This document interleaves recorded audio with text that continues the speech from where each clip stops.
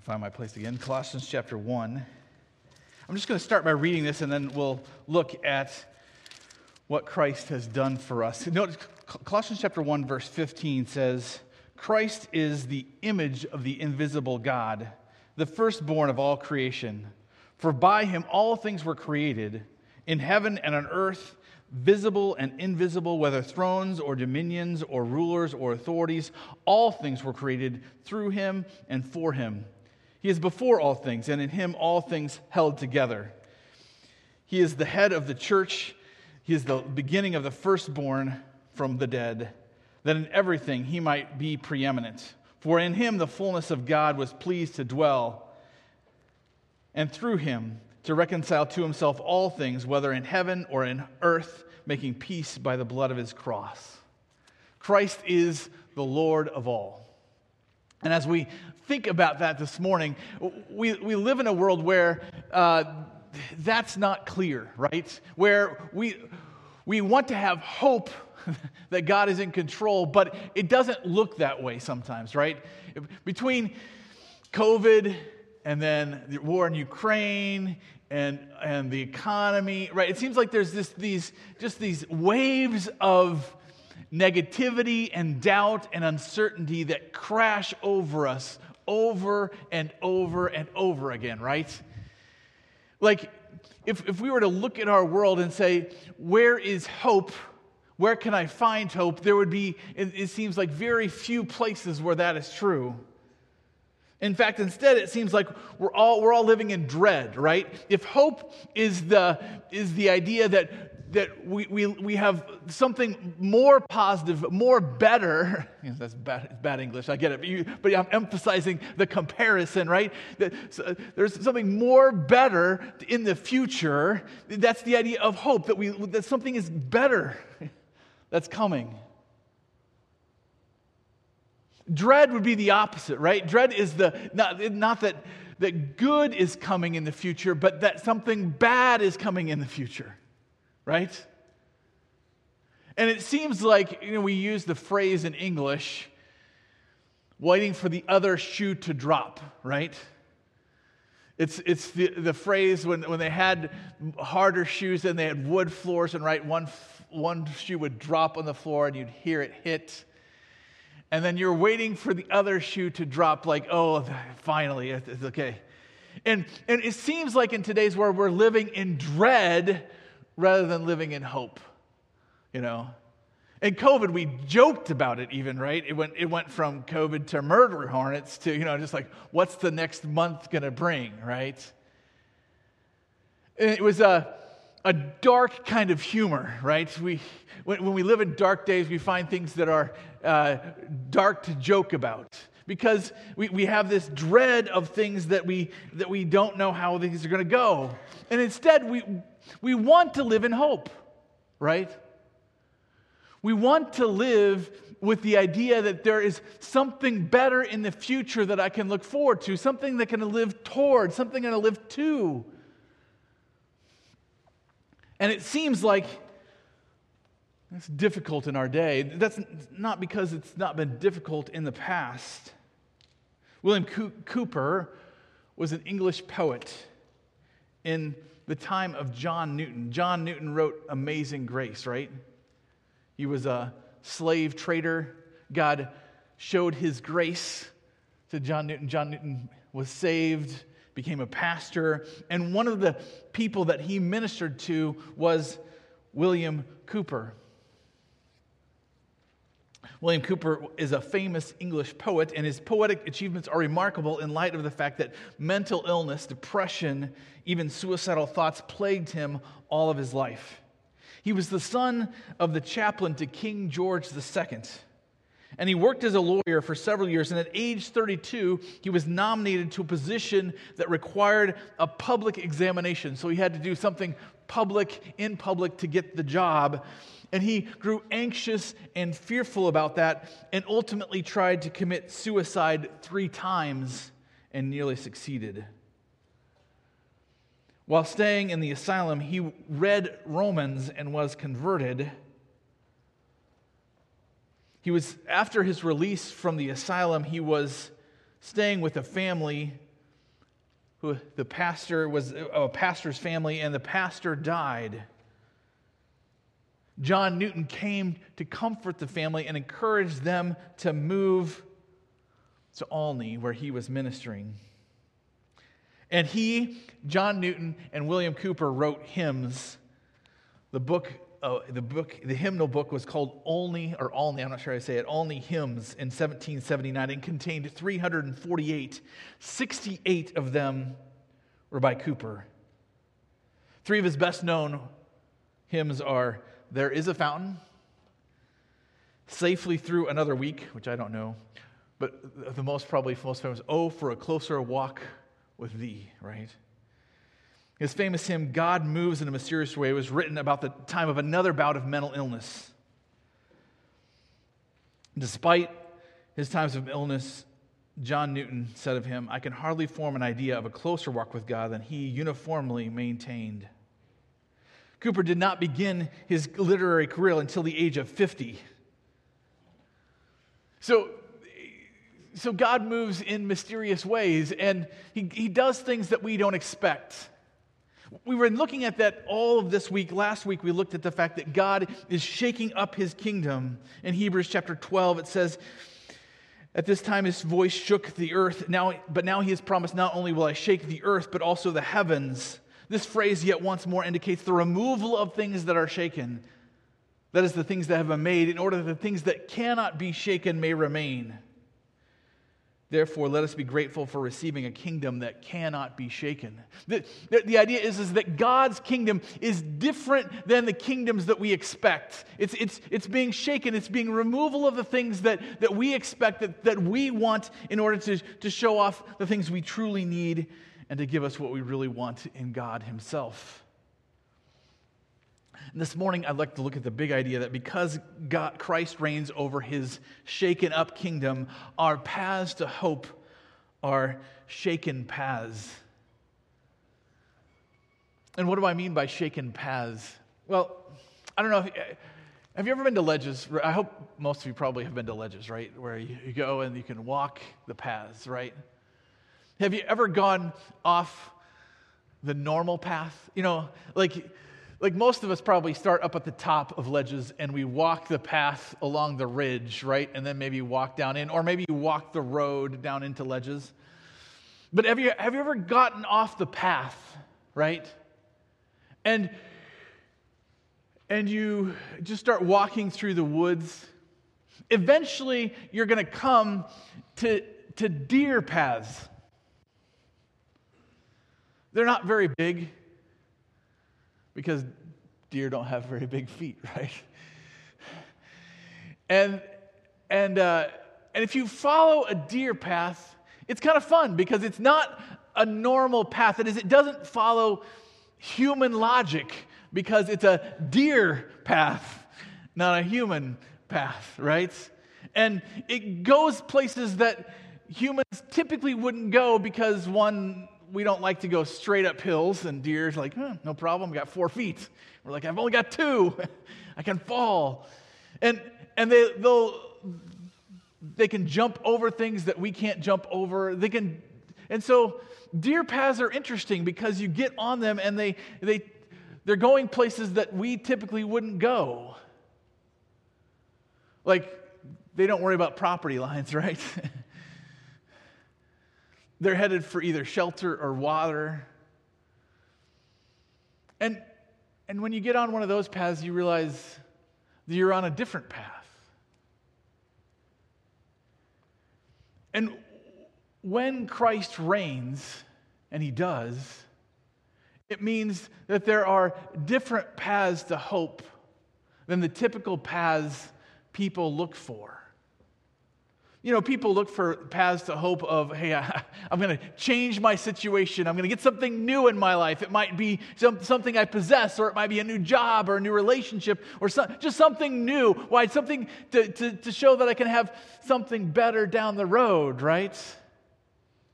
But God's paths to hope in Christ are totally different. And to show this, I want to go to Revelation So if you got your Bibles, just turn to Revelation, and we're going to look at several passages in Revelation that help us to see Jesus, and because of who Jesus is, understand the paths that we're on to hope. So in Revelation chapter 1, verse 10, the first point that I want to get to is that the living one rules over death by death. Notice what it says, Revelation chapter 1, verse 10. Again, these are passages that John wrote under the inspiration of the Holy Spirit as he was seeing visions of Jesus and what Jesus showed him. And the first vision he had is of Jesus himself. Revelation 1, verse 10 says this: I was in the Spirit on the Lord's day, and I heard behind me a loud voice like a trumpet saying, write what you see in a book and send it to the 7 churches, to Ephesus, to Smyrna, to Pergamum, to Thyatira, to Sardis, to Philadelphia, and to Laodicea. And I turned to see the voice that was speaking to me, and on turning I saw 7 golden lampstands, and in the midst of the lampstands one like a son of man, clothed with a loud robe and with a golden sash around his chest. The hairs of his head were white wool, like snow. His eyes were like a flame of fire. His feet were like burnished bronze, refined in a furnace, and his voice was like the roar of many waters. Here is Jesus in all of his glory, right? The one who has been risen from the dead is even now with God, and John sees him in that kind of glory. Verse 16 says, in his right hand he held 7 stars from his mouth. In his right hand he held 7 stars. From his mouth came a sharp 2-edged sword, and his face was like the sun shining in full strength. When I saw him, I fell at his feet as though dead, but he laid his right hand on me, saying, fear not. I am the first and the last and the living one. I died, and behold, I am alive forevermore, and I have the keys of death and Hades. Write therefore the things that you have seen, those that are, and those that are to take place after this.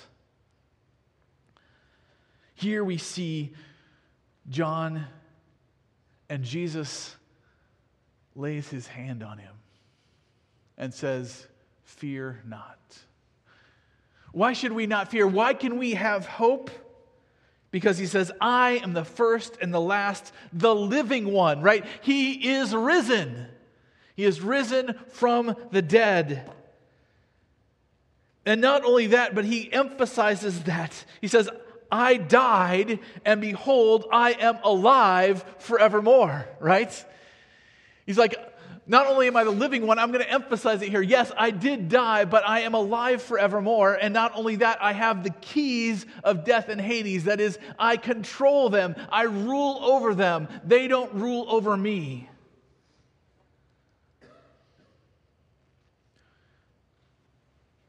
When death threatens, there is one who lives forever, right? When hopelessness threatens, there is one who lives forever. And instead of facing the future with dread, we instead have hope. Not because of ourselves, not because we can have control, but because we have one who rules over death. And he rules over death by dying and then rising again. You know, a lot of people would think, okay, yeah, let's rule over death by figuring out a way so we can live forever. You know, let's try to figure out how to keep disease out of this body and keep myself healthy and strong, or at least relatively strong, as you know.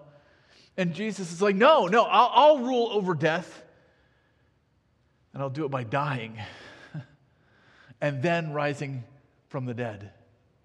And it tells us here that in Christ's kingdom, in his shaken up kingdom, when we face threats like death and hopelessness, the path to hope is not avoiding those things.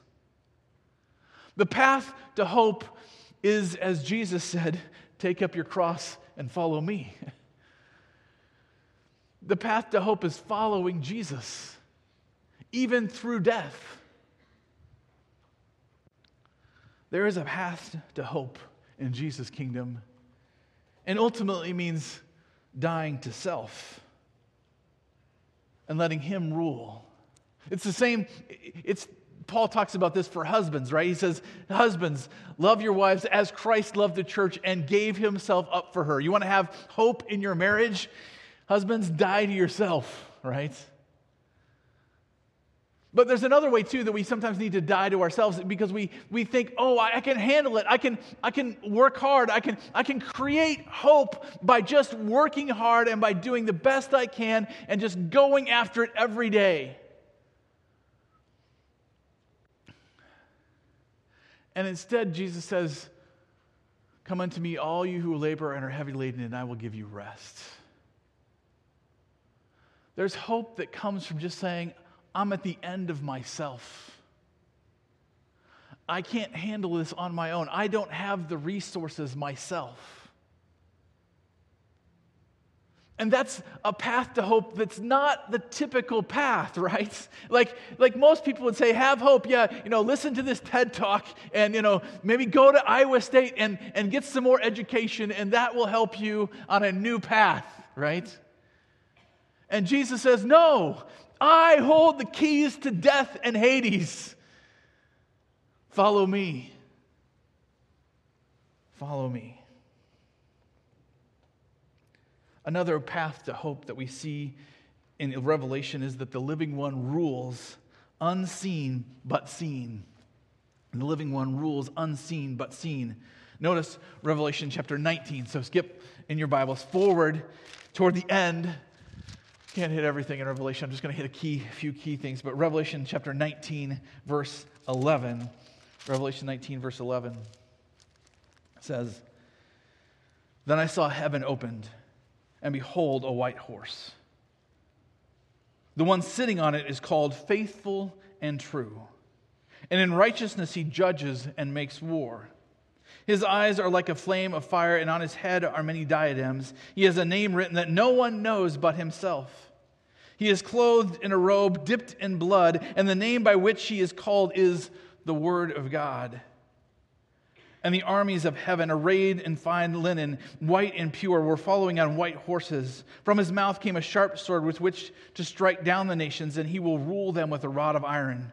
He will tread the winepress of the fury of the wrath of God the Almighty. On his robe and on his thigh he has a name written, King of Kings and Lord of Lords. Now, can we see that now? No. We cannot look into the sky and see Jesus riding on a white horse coming to rescue us now, but by eyes of faith, we can see that he still reigns. I'm reminded of Elisha, right? He was surrounded. The armies of Syria determined that he was the threat, and so they found out where he was, and they surrounded his city at night, and they woke up to see the city surrounded by the Syrian army. And Elisha's servant said, "What? Whoa, we're in trouble. This is terrible. What are we going to do?" And what did Elisha do? Elisha said, God opened his eyes to see. And God opened his eyes to see the legions of angels that were around the city as well. You know, we look in the news and we see armies moving, armies in conflict. And we can be afraid. We can be hopeless. We can despair and dread. But by eyes of faith, when armies gather, there is a greater army. When kingdoms start to crumble, there is a lasting kingdom because Jesus reigns. He is King of Kings and Lord of Lords. And even though we cannot see it with our eyes now, it is still real. If you had but eyes to see, you would see the heavens filled with angels. Because God is still on his throne. And he is going to rescue us one day. And therefore, this path to hope, the world would say, find what you can see, hold on to what you can see, cling to what you have. But in Christ's kingdom, the path to hope is living by faith, not by sight. It's believing in the Word of God, believing that He reigns when everything else around you says He doesn't.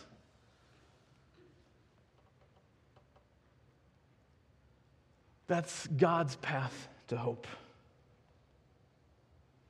The third path to hope is found as we see that the living one will judge the world with His word of truth. Just turn over the page, if you will, to Revelation 21. Revelation 21, verse 5 says, "And He who was seated on the throne said, 'Behold, I am making all things new.' Also, He said, 'Write this down, for these words are trustworthy and true.' And He said to me, 'It is done. I am the Alpha and the Omega, the beginning and the end. To the thirsty I will give from the spring of water of life without payment. The one who conquers will have this heritage. I will be his God, and he will be my son. But as for the cowardly, the faithless, the detestable, as for murderers, the sexually immoral, sorcerers, idolaters, and all liars, their portion will be in the lake that burns with fire and sulfur, which is the second death.'" God is going to judge. But notice the contrast in this paragraph. In the first part of the paragraph, he says that He is faithful and true. These words are faithful and true. And he ends the paragraph with listing out sinners, but especially liars.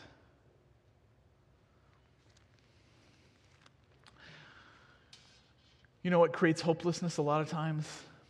Lies, right? Because we believe we can't depend on what people tell us. We feel betrayed and abandoned when people lie to us. And we live in a time when there's a lot of lies going around, right? A lot of misinformation, they call it. But when lies arise, there is one who knows the truth. There is one who is truth and who always keeps His promises. When sin abounds, there is one who will undo all evil, right? This King of Kings and Lord of Lords, He is also the Alpha and the Omega, the beginning and the end. And He keeps His promises. To the one who trusts in Him, He will give from the springs of the water of life without payment. And in Christ's kingdom, rather than a path to hope that tries to make promise after promise after promise of a future, there's a path to hope simply through repentance. Through realizing if I've lied, and I have, my hope is not in me making up for my lies or telling myself more lies. My hope is simply in repenting and saying, I'm at the end of myself. I need Jesus. I need Him to create this hope. If you just turn down the page right to Revelation 22, it says this, verse 1. "Then the angel showed me the river of the water of life, bright as crystal, flowing from the throne of God and of the Lamb. Through the midst of the street of the city, also on either side of the river, the tree of life with its 12 kinds of fruit, yielding its fruit each month. The leaves of the trees were for the healing of the nations. No longer will there be anything accursed, but the throne of God and the Lamb of God will be in it, and His servants will worship Him. They will see His face, and His name will be on their foreheads." This is what God promises to us, and we know that His promise is true because Christ died and rose again. He is risen. And so this path to hope is not found in believing lies or speaking lies. It's repenting of our lives and trusting in His truth. Trusting in His word. This word is sufficient that we might know God, that we might follow Him, and that we ultimately will come to Him There is this path because this word lasts forever. The last path of hope that I want to emphasize this morning is just that the living one will rule forever by being the first and the last. Again, in chapter 22, verse 12, he says, "Behold, I am coming soon, bringing my recompense with me to repay each one for what he has done. I am the Alpha and the Omega, the first and the last, the beginning and the end." He says it again. It's like, do we really believe it, right? That the one who was in the beginning, from the beginning, God with God, God as God, right? John puts it, in the beginning was the Word, and the Word was with God, and the Word was God. That one who was in the beginning is also the one who is at the end. It's his story. It's what he is doing in the world. And the path to hope in that sense is to realize this is not our story. It's his. This is his universe, not ours. We live in this universe, the one that God has created, the one that he is making new. And he is the Alpha and the Omega, the first and the last. When histories are rewritten, and they're rewriting history these days, there is a true author of the story. When endings are feared, and we all fear, our story will end badly, right? When endings are feared, there is one true ending. It's his ending. He is writing this story. And therefore, he is Lord of all. Not just the Lord of Israel or even the Lord of Lords. He is the first and the last. And this path of hope is not found by controlling our ending and worrying about our legacy. This path of hope is just like Jesus, right? It says in John 13, when he was facing the cross, he's like, I know that he's like, I know where I'm coming from. I know where I'm going, right? And what did he do? He took a towel, took a basin of water, and he washed his disciples' feet. You say, how is that a path to hope? Serving other people? Being kind to others? I need to worry about myself here, right? In God's kingdom, the path to hope is by putting yourself last in order that he can put you first. There is a path to hope. It's by being humble. And that's why we live in God's kingdom. Because these paths to hope are not your normal paths, right? They're not the ones that we would think, oh yeah, it's just fine. I can find this path on my own. No, we have to go look to Jesus. We have to see who he is because he is not like us, and yet he is. And he knows the paths we need. Cooper, again, his most meaningful works were written during fits of despair. Can you imagine blessing thousands of people when you're most despairing? And yet it is said that on his deathbed he stated, "I am not shut out of heaven after all." Why? Because it's not based on us. This is his story. His most famous hymn is "God Moves in a Mysterious Way." Here are the words. God moves in a mysterious way, his wonders to perform. He plants his footsteps in the sea and rides upon the storm. Deep in unsearchable mines of never-failing skill, he treasures up his bright designs and works his sovereign will. Ye fearful saints, fresh courage take. The clouds you so much dread are big with mercy and shall break in blessings on your head. Judge not the Lord by feeble sense, but trust him for his grace. Behind a frowning providence, he hides a smiling face. His purposes will ripen fast, unfolding every hour. The bud may have a bitter taste, but sweet will be the flower. Ye fearful saints, fresh courage take. The clouds you so much dread are big with mercy and shall break in blessings on your head. Blind unbelief is sure to err and scan his work in vain.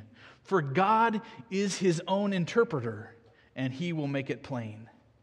Ye fearful saints, fresh courage take.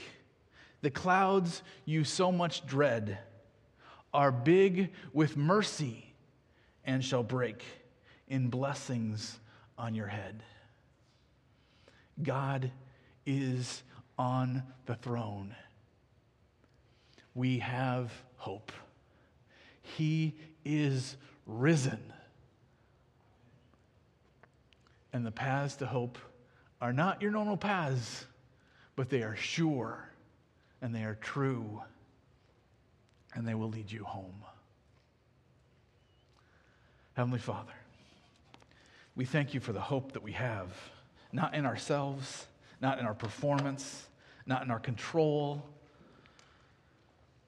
but in Jesus, who rose from the dead, who is King of kings and Lord of lords. Help us to see that with eyes of faith. Help us to remember that you control even death itself. Help us to remember that we can trust your promises. Help us to remember that we can repent in hope. And help us to remember that we can be humble and serve. Why? Because your paths of hope are not like our paths, but they lead us home. And we thank you for them. In your Son's name, amen.